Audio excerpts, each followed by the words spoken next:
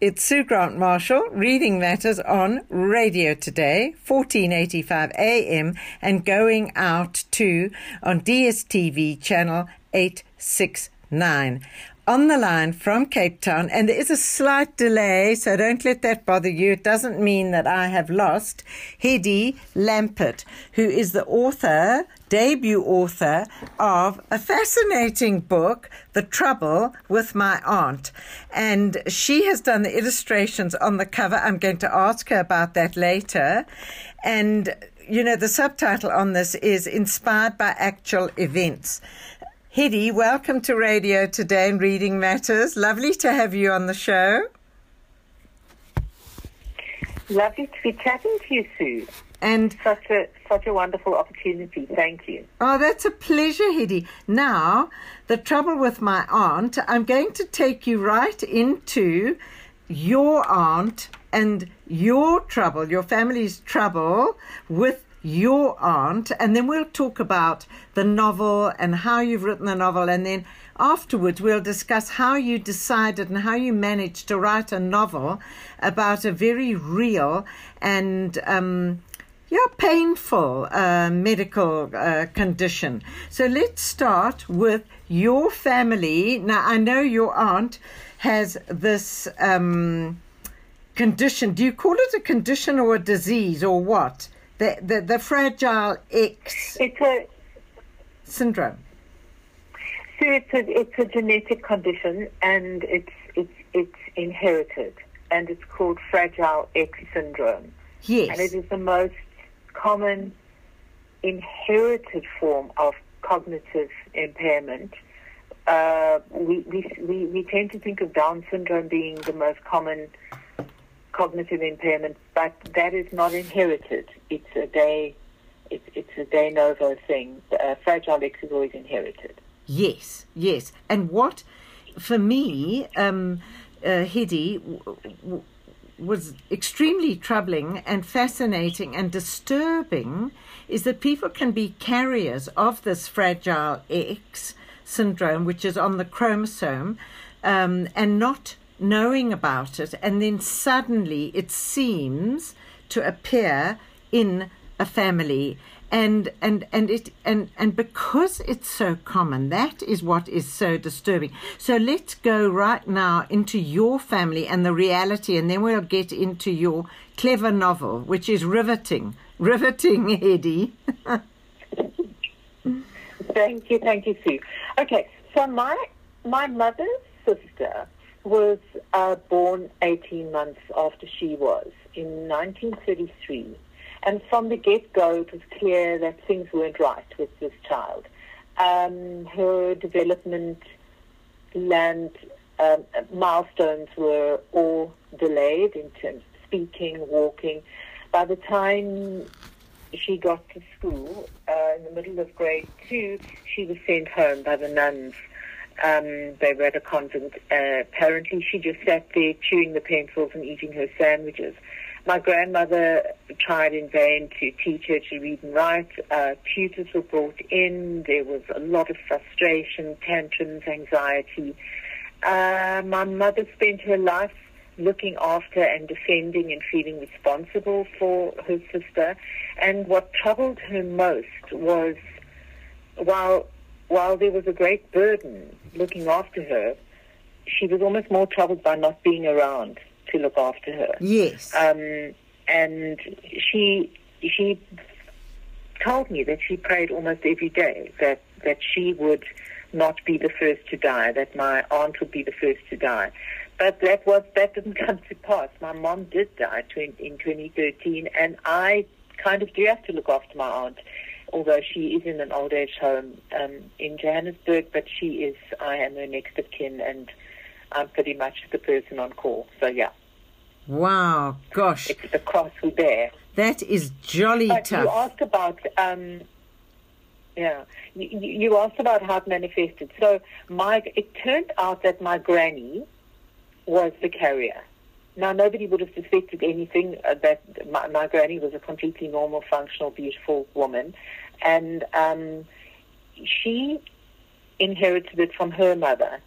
And my granny's brother also became a carrier, also inherited from his mother. And he passed it on to his daughter, and she's remained a carrier. She lives in Israel now. She's my mom's first cousin, and she's a highly functional, wonderfully smart person who has a degree. She has a fine arts degree. She's a teacher. She has 4 children, one of whom is profoundly affected, a son, much more so than my aunt, because it affects men more than it affects women when it does. So what it does is this particular problem on the gene multiplies in your children, in your children's children, and so on. And the more multiplications or more replications of this particular site you have on the gene, the more problems and the more it manifests. Very technical reasons for it, but I won't go into that. Yeah, because you're going to... that was the other question I was going to ask you before we went on the show. I need just one email address for all these different websites, because they're too tricky to say on air, you know, the HTTP and all of that kind of thing. So think about that while we're talking, which one particular website is the best one to go into, and I'll get that from you at the end. Hedy, how does this manifest? I mean, you said, you know, that your aunt went to school, she chewed her pencil and and ate her sandwiches while everyone else was learning how to write ABC. But what are the further disturbing manifestations of this Fragile X? I mean, in public, what are people like this like? We all know what a Down syndrome child looks like and acts like. How does a Fragile X person, how does or did your aunt when she was younger manifest in public this condition? Okay, so talking about my aunt firstly, first of all, it's important to say that like many conditions, there is a spectrum. Some people are better, some people are worse. My aunt is quite badly affected, but she's also actually, relatively speaking, fairly high functioning. So she speaks beautifully, and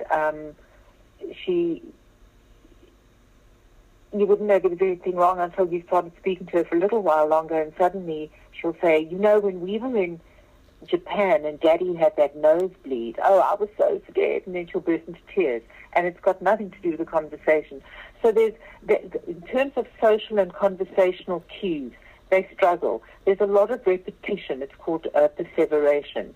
And so she would parrot my grandmother, and generally she would parrot you if you were speaking to her, and she would go back to what she wanted to speak about as a topic, which was generally when she last had her hair permed. Yes. And then she would ask you about your hairdresser, because she was very comfortable and still is very comfortable with that particular subject. Yes. In terms of physicality, there are particular features that manifest in a Fragile X person as they hit puberty specifically. And this tends to be a longer face, quite a prominent forehead, slightly downward droopy eyes. They tend to have large ears, and the joints tend to be very loose, so there can be flat feet. In my aunt particularly, profoundly flat feet that cause major shoe problems. And if you are a carrier, you can also have physical problems which manifest in premature ovarian failure and even a sort of ataxis, which these things can all be looked up, which is a sort of almost like a Parkinson's, which manifests in the older years in carriers. So, Hedy, I just want to interrupt there. Hedy, I just want to interrupt there. So there are fertility problems in some people who have this X. In carriers. Yes. Carriers, there can be fertility problems, yes. Gosh, okay. So we'll get back to that a bit later. So Fragile X associated primary ovarian insufficiency is what it's called. Yes. And Fragile X associated tremor ataxia syndrome. Yes. Yeah, and it's hard for families, but there are a lot of support groups now, a lot, all over the world, particularly in Australia, the US, and the UK. And when I look at the Facebook groups, and people can talk and ask questions. And if my aunt had been born now, yes, she'd probably have been able to read and write, get schooling. She might have been able to be a receptionist, because she's very personable, very friendly, and has an amazing memory. Yeah. Or an astonishing memory. Wow. And Hedy, so now, you got tested. At that stage, your blood had to be sent to Belgium, because there were not testing facilities here. There are now. What made you decide you needed to be tested? And then your mother was, and I think maybe your grandmother was tested as well. I'm not sure. Yes. So the weird thing is nobody thought there was anything genetic wrong with my aunt. We thought that she had a glandular problem, because she had thyroid issues, and she'd always only seen an endocrinologist. My cousin, who is the mother of the profoundly affected Fragile X male child, she had been searching, and they had somehow found their way to researchers at Johns Hopkins University, and they stumbled on the fact that Fragile X could in fact be the issue. It was very, very new in terms of research, state-of-the-art stuff. This was in the mid-'80s, and my cousin phoned me and she said, look, we now know what is wrong, and I believe that your aunt has got the same thing.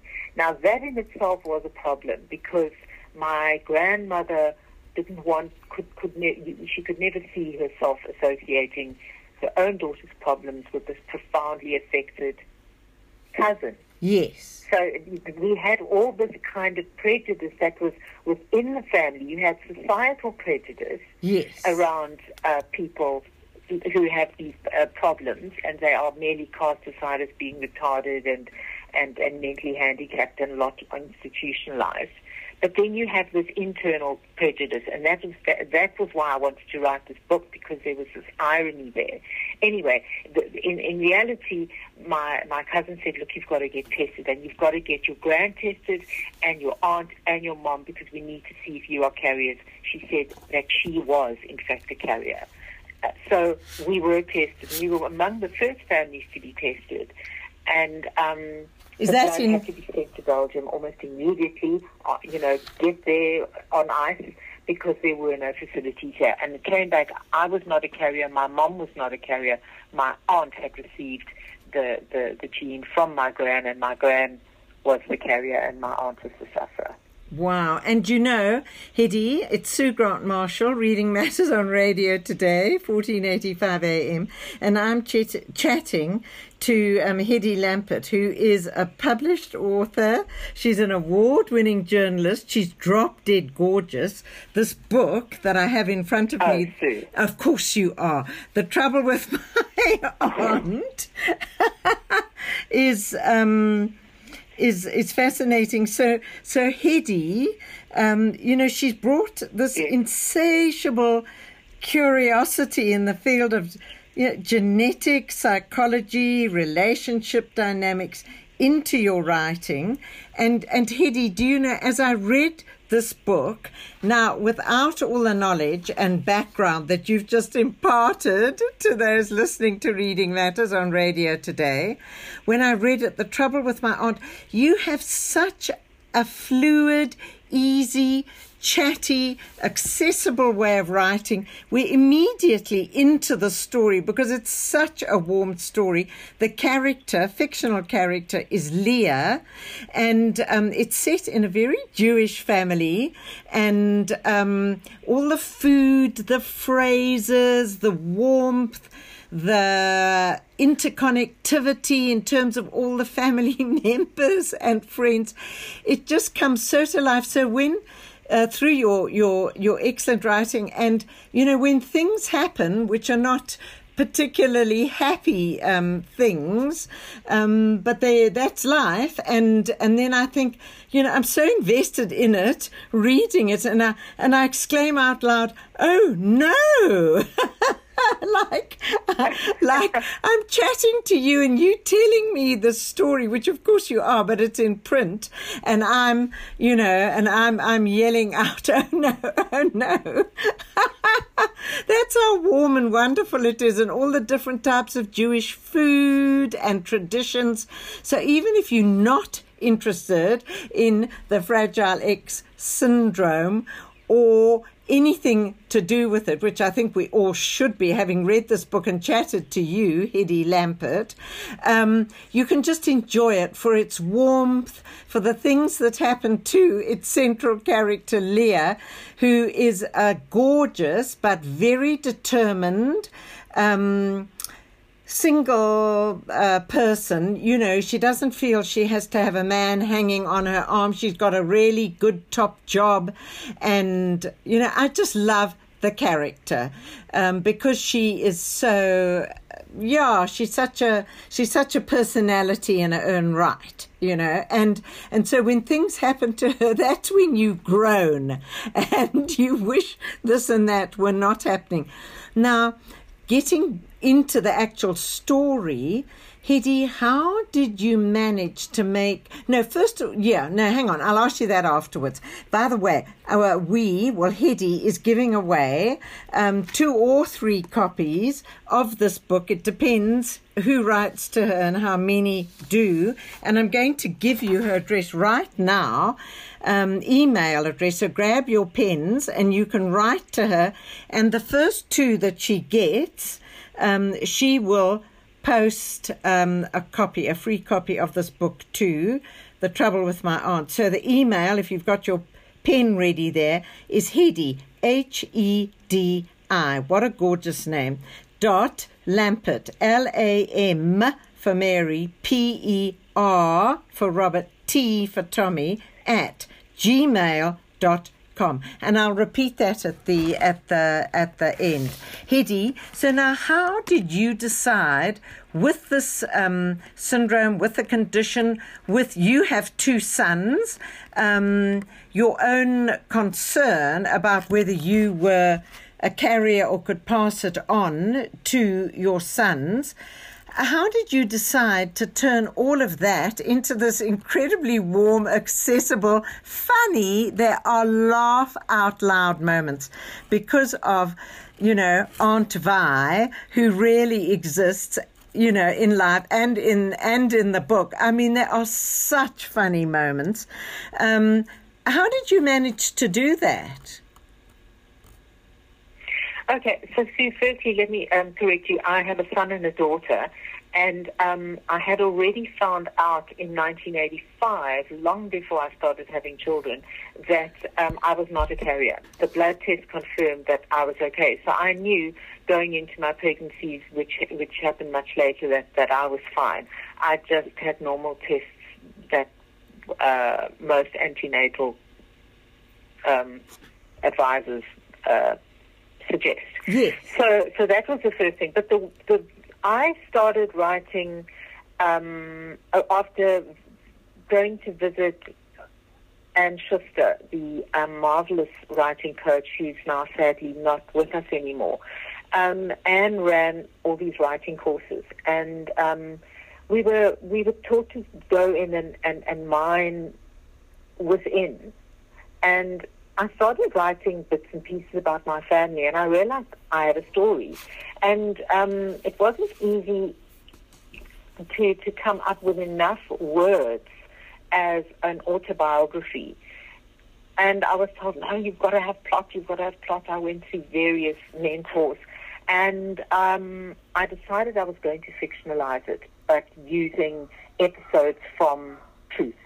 And so I fictionalized it. Started in first person, it went to third person, then back to first person, but in the character of Leah. So there's a lot of fiction there that adds the drama. And of course there's the romance and all the betrayal and all the secrets that come out and all these, and you say, all these things that happened to Leah. It's like another, oh no, this poor woman. Because I just kept throwing things at her and upping the ante. And I wanted it to be dialogue-driven because it needed to be fast-paced. And a lot of those characters speak to me because they are based on my aunt, and my mother. It's very much a homage to my mother, this book. And it's not so much people say, oh, are you Leah? Well, yes, I am Leah, but at the same time, there's also a bit of me and the best friend, Stella. And I haven't put all of myself in there, not by any stretch of the imagination. I felt that the story needed to be told in terms of Leah's relationships and her interactions with Gran, her mother, Amy, and Auntie Vi, and those interactions and episodes would tell the story. And particularly at the end, the marvelous Lily Gerber, who is colorful and amazing, and everybody has a mad aunt, and she's very much the keeper of secrets. She is, isn't she? The story. Yes.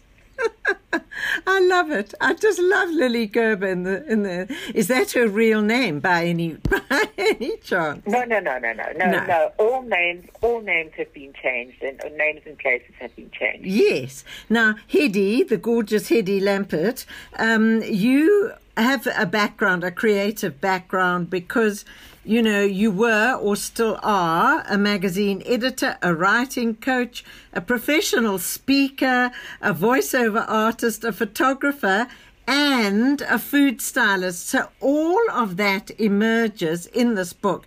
And, in fact, it also emerges on the cover with these witty, cute paintings, drawings, sketches. What would you call them? You have, this is your cover. I did them. Yes, well, I just decided that I had a vision for the cover of the book, and my daughter said to me, Mom, just do it yourself. She got so irritated with me because I was wanting her to do it. She's also an artist. Yes. And she said, you know you can. So I just sat down one night, and I started sketching, and some were from photographs, and some were just kind of from my head. And so it was pencil, and then I did watercolor washes, and then just very, very fine pen and ink to finish it off, and that's what we used. And I've actually got the originals, which I have posted from time to time on Facebook, but they're rather lovely. Yes, they are. It's so gorgeous. You know what it is? It's so refreshingly different, Hedy. And my point about this book, which I have already made, I think, but I'm going to make it again, is that, you know, you don't have to go into all the medical stuff, etc., etc. You write about it in such an easy and accessible way that you can just pick up this book and read it without having to go into the whole X syndrome thing. It comes through in the book. You make it so easy to understand. But Hedy, my question to you next is probably quite a tricky one. I mean, you know, Down syndrome, certainly when I was a child, which is a heck of a long time ago, Down syndrome children, there were lots of them. Do you know? They're fewer today for all the reasons we probably all know. But now, in terms of this, this, you know, kind of X factor, I mean, what do we do now? Yes, Fragile X. I'm being cheeky and just saying. But should we all rush out and get tested? Should any woman who falls pregnant be tested for this factor? I mean, what are the alarms? I think if you know of a family member, an aunt, a cousin, who's just not quite right, there's always a sign that if somebody is in fact a sufferer of it. But you might not know about it. You really might not. If you are planning to have children, it's always a good idea to seek genetic counseling. And you can, in fact, go to the National Health Laboratory Service, the NHLS, at the University of the Witwatersrand. Yes. And they will help you. They have loads of counselors. They have all the facilities. You can be tested. And that is what I would suggest. If you have any concerns, have a test. It's available. Yes, yes. And of course, the NHLS is very much in the news now with COVID-19 and, the Scientific Advisory Board. The NHLS is very much on that. And but now, Hedy, is there a website or something? I mean, you sent some to me. They're quite intense to say. I think I'll say one over the air. Which one should I give as a kind of portal? Sue, there are so many, and I found that they were all very, very good in terms of you literally have to type Fragile X syndrome into your search bar, and all sorts of things will come up, and it's all pretty accurate. But you could try the Friends for Fragile X.org, O-R-G, and there's also the National Fragile X Foundation. It depends, if you want to look for something in Britain, the UK, or the US. So really, there's a lot. Oh, well, that's fantastic. That's incredible. Now, Hedy, there's no other book like this book that you have written, The Trouble with My Aunt. It's published by... Who's it published by, Hedy? Porcupine Press. Yes. And it's going to cost, depending on where you buy it, it's going to cost you about... No, it's $290 is the suggested retail price. Yes. It is available, I know, at book dealers, yes. Bluebird Centre. Yes. And I have cousins who are also distributing for me, and I can give you that phone number if you don't mind. Yes, give me that phone number. Yes. Give it out slowly and clearly, Hedy. Fred David on 082 863 5659. I'll repeat that, 082 863 5659. Fred David has copies of The Trouble with My Aunt. It's also available on Amazon.com, Amazon.co.uk. And it will be in exclusive books soon, as soon as the distributors have dealt with the backlog of COVID-19. So, yes, it is freely available. Okay, so there we go. And if you want a free copy from the author, Hedy Lampert, of The Trouble with My Aunt, you can email her at Hedy, Hedi, Lampert, Lampert, at gmail, we all know that, .com. And yes, the first couple will be sent a book giveaway by Hedy Lampert. Hedy, I loved the story. I love the fact that you have packed all this information into such an easy read. I'm so impressed with your writing abilities. Are you going to write another book? Oh, see, that's the question. I'm still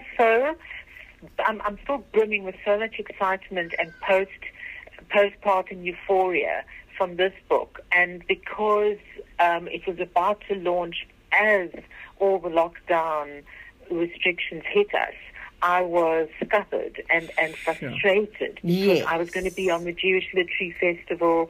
I had all these launches and all these appearances planned, and I am still invited to, we've got a literary festival planned at the end of October in Richmond called Book Bedorned. Oh, I've been there. I hope that's going to happen. Yes. Yeah. So that's in the Northern Cape, and that's going to be so much fun to go and do a road trip and appear there. But I think next year hopefully will be our year, and so I still have a lot of energy and vitality to give to the launch of this book, and then I might set my interests to a new one. But in the meantime, yeah, this is the one, and I'm going to try and earn my money. So teaching, yes, teaching writing, and I'm going to have to start coaching online. And, content creation and the things that which we now call magazine journalism, content creation. Absolutely. Exactly. And if it, as you've described it, happens, then I was due to launch it in April up here with you, and I really do hope that happens, yes, Hedy. Of course. Yes, so let's hope you can get up to Joburg, next year and launch this book. Meanwhile, rush out there, everybody, and buy The Trouble with My Aunt by Hedy Lampert. And the cover alone will draw you in because it is so enticing with these little figures. And as you read the book, you know who they are. Hedy in Cape Town, thank you so much for chatting to me. And I wish you all the luck in the world with this book, with its launch now and next year. Oh, thank you, Sue. It's been such a joy speaking to you. And yes, I really hope that you and I will be standing in the same room, not too socially distant, launching this book together next year. It will be wonderful. Thank you so much. Giving each other a big hug. So cheers, Hedy Lampert. Thank you very much, and good luck. Bye-bye. I have a fascinating book which just plopped into my office today, Monday, the 1st of June. So if that's a measure of how many books are going to come flooding in, isn't that exciting? I've had 4 today. Right, so here we go. This is called Simply Fast Asleep, and it's a book about how to go to sleep, stay asleep, and wake up feeling refreshed. It also contains advice on how to lose weight as part of sleeping well. It also advises people who are obese that if you lose some weight, you'll find you're going to sleep better. Apparently, obese people struggle to sleep well. He talks about, now, oh yes, who does? Dr. Michael Mosley, Mosley. This is a book published by Faber and Faber and handled in South Africa by Jonathan Ball Publishers. It's a soft cover. It's going to cost you 240 rands. And Michael Mosley has written several books. He's British. The Fast 800 is the one. The Clever Guts Diet is another. And the 8-week blood sugar diet. Now, this book, Fast Asleep, How to Get a Really Good Night's Rest, is one of the really good books I have picked up. Well, I didn't pick it up. It landed, as I said, in my office. Because it is so practical and you can get to the gut of the matter. And boy, does the gut count in sleeping. It's absolutely incredible. Improve brain function, says another of the shouts on the cover. Reduce sugar cravings, boost your mood. And it's called a groundbreaking sleep program from the best-selling author of The Fast 800, which I've never read.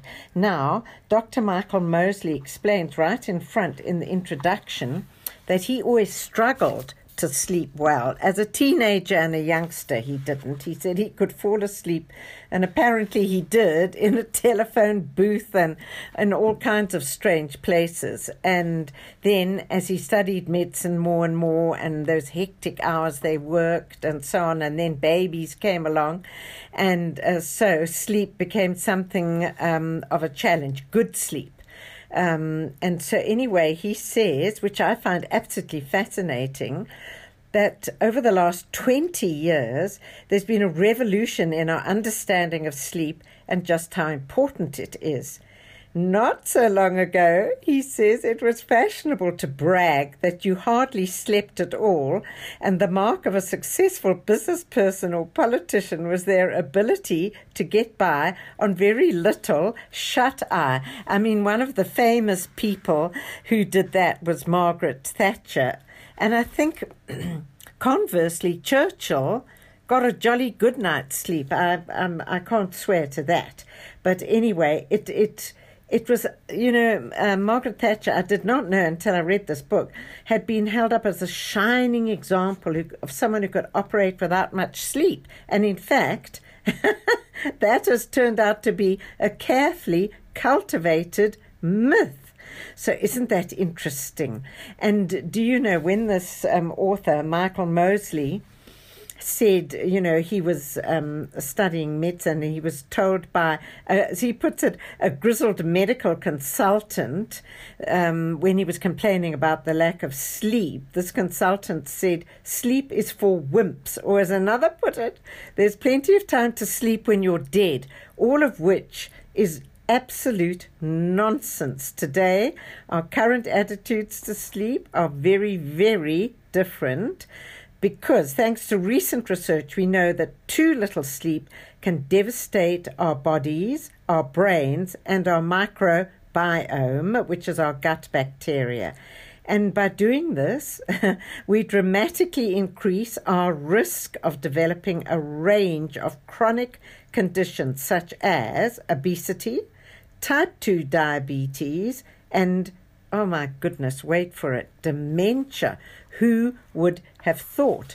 The fascinating thing about a good night's sleep is that certain parts of it have to be what Michael Mosley describes as deep sleep. And the reason for that is that it cleans, this deep sleep cleans out our brains, and they need to be cleaned out, like a cell phone, for instance. If you've got a lot of pictures and you've saved up everything on it, every talk you've had, every conversation, it gets cluttered. And our brains, the same thing. It's a good thing to clean them out, and when we sleep well and we have this deep sleep, it releases a fluid that washes our brains. Isn't that absolutely fantastic?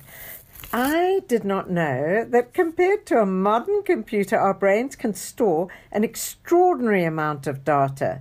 A recent estimate put its storage capacity at around 1,000 terabytes, which is 1 billion megabytes. A computer with that capacity could store around 2 billion books or 500,000 films. Isn't that fantastic? So, our brains, we don't know how good they are and how much they are capable of. And you know how, well, certainly for me in the old days when I was at school, you'd cram the night before and then you'd wonder why you didn't get good sleep, and you wonder why you didn't do so well in the exam. Well, now here's a scientific fact.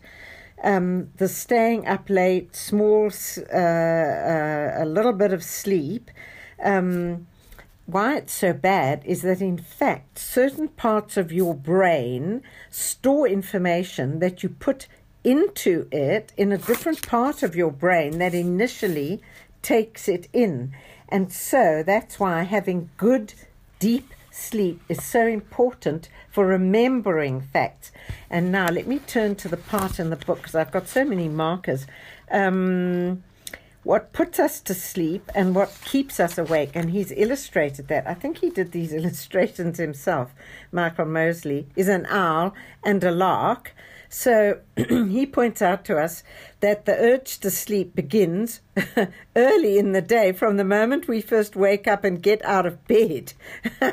And that's because shortly before we wake up, our body releases a surge of hormones, including the stress hormone cortisol, and that prepares us for the day. But it also triggers the release of a chemical in the brain called, I don't know how you pronounce this, adenosine, adenosine, and it binds to receptors in our brain, and it slows down brain activity. And that's why people drink coffee. But you have to be careful about coffee, how much you drink and when you drink it, because it is something, it is a stimulator, and it does keep you awake. Then there's a chapter here, eating your way to a good night's sleep. How about that? And it's that came into his book, The Clever Guts Diet. But in this book, which is, I'll remind you again, called Fast Asleep by Dr. Michael Mosley, they've done all these research studies, people asleep, people awake, etc., etc. They did a study which puts some people on a Mediterranean diet. You know, that's high in grains, legumes, peas, using olive oil, etc., and those on what you might call an American diet, which is high in carbohydrates, processed foods. And it's extraordinary how many people with moderate to severe depression on a Mediterranean-style diet were able to come off medications for mood. They were no longer clinically depressed. Isn't that amazing? Then he talks about eating cheese. You know, my mother always used to say to me, don't eat cheese before you go to sleep or you'll have nightmares. There's something to that in some instances, because if it's saturated fat that you eat just before you go to bed, it's likely, yes, to disrupt your sleep. But there's no evidence, says Michael Mosley, that cheese is worse than any other food or that it triggers nightmares. And he says that the claim that it causes nightmares seems to have started with Charles Dickens' book, A Christmas Carol. Oh, and it's one of my favorites. The central character in that, you may remember, if you've ever read it, Ebenezer Scrooge blames his disturbing visions. You know, there's the ghost of Christmas past, Christmas present, and Christmas future. And so he blames those on eating cheese. So what do you eat to improve the quality of your sleep?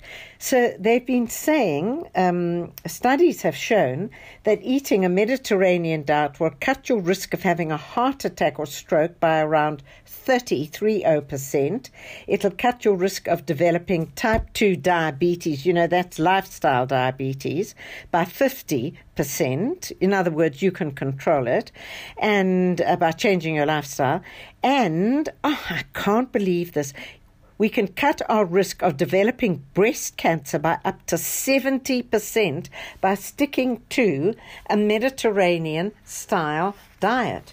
Now, not only has Michael Mosley done lots and lots of studies himself, because he was such a bad sleeper, on sleep and what's good sleep and bad sleep, etc., he's actually given us a whole lot of recipes on glossy paper in the middle of the book, and they range from black grapes with yogurt and almonds. He favors full-fat yogurt.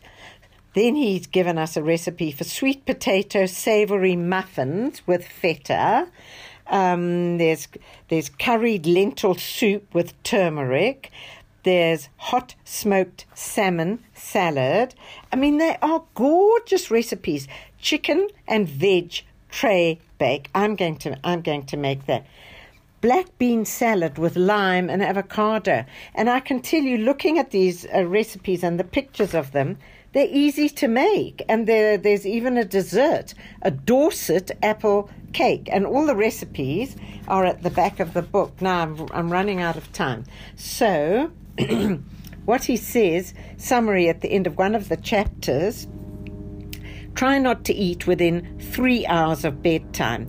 And he says, extend this kind of overnight fast. So you eat, if you're going to eat within, 3 hours before you go to bed, you've got to get eating at about, finish eating at about 7:30 or 8, and try to eat breakfast at about 8 o'clock. He loves porridge oats, but not instant. Snack on nuts, he says.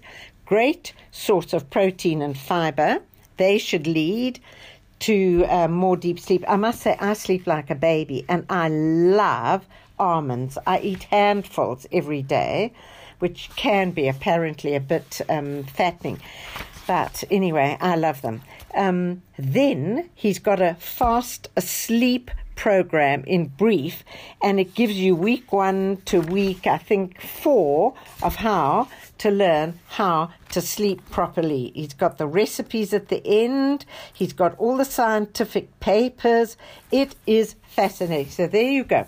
Fast Asleep by Dr. Michael Mosley, and it is, as I said, you can get it in South Africa through Jonathan Ball Books, and it will cost you 240 rands, depending on where you buy it. Now, I must tell you that I don't know if you remember that I interviewed a fascinating guy who wrote the book Haris Douzemetsis, The Man Who Killed Apartheid, The Life of Dimitri Tsifendis. It's been shortlisted for the inaugural award of the 2020 African Studies Association of the UK. I never knew there was such a thing. Anyway, for short, the acronym ASAUK. And I really hope he wins it. I think he spent 10 years. I had him in the studio, interviewed him. He's a lecturer of politics at the School of Geography, Politics and Sociology at Newcastle University in England. And you may recall that Tsifendis was found to be a schizophrenic, totally mad. He was put into an insane asylum and subjected to cruel and inhumane treatment by the prison authorities. Before he was put in a mental institution. Well, the apartheid government had to say he was mad because only a mad person would stab the then Prime Minister, today it's a president, to death. But all his life, Tsifendis was a deeply political person, a communist, the son of an anarchist. He came from Mozambique and he hated Verwoerd because of his apartheid policy and the misery inflicted by those who enforced apartheid laws. He wanted to end the madness of apartheid, so he murdered its creator, in other words, Hendrik Verwoerd. So there you go. The 2 books for the day. You can get a free copy of the person I first interviewed at the beginning of this program, Hedy Lampert, about her book, The Trouble with My Aunt, and you can email Hedy, HEDI.Lampert, LAMPERT, @gmail.com. I'll catch you next week, everybody. Cheers from Sue Grant Marshall, reading matters on Radio Today.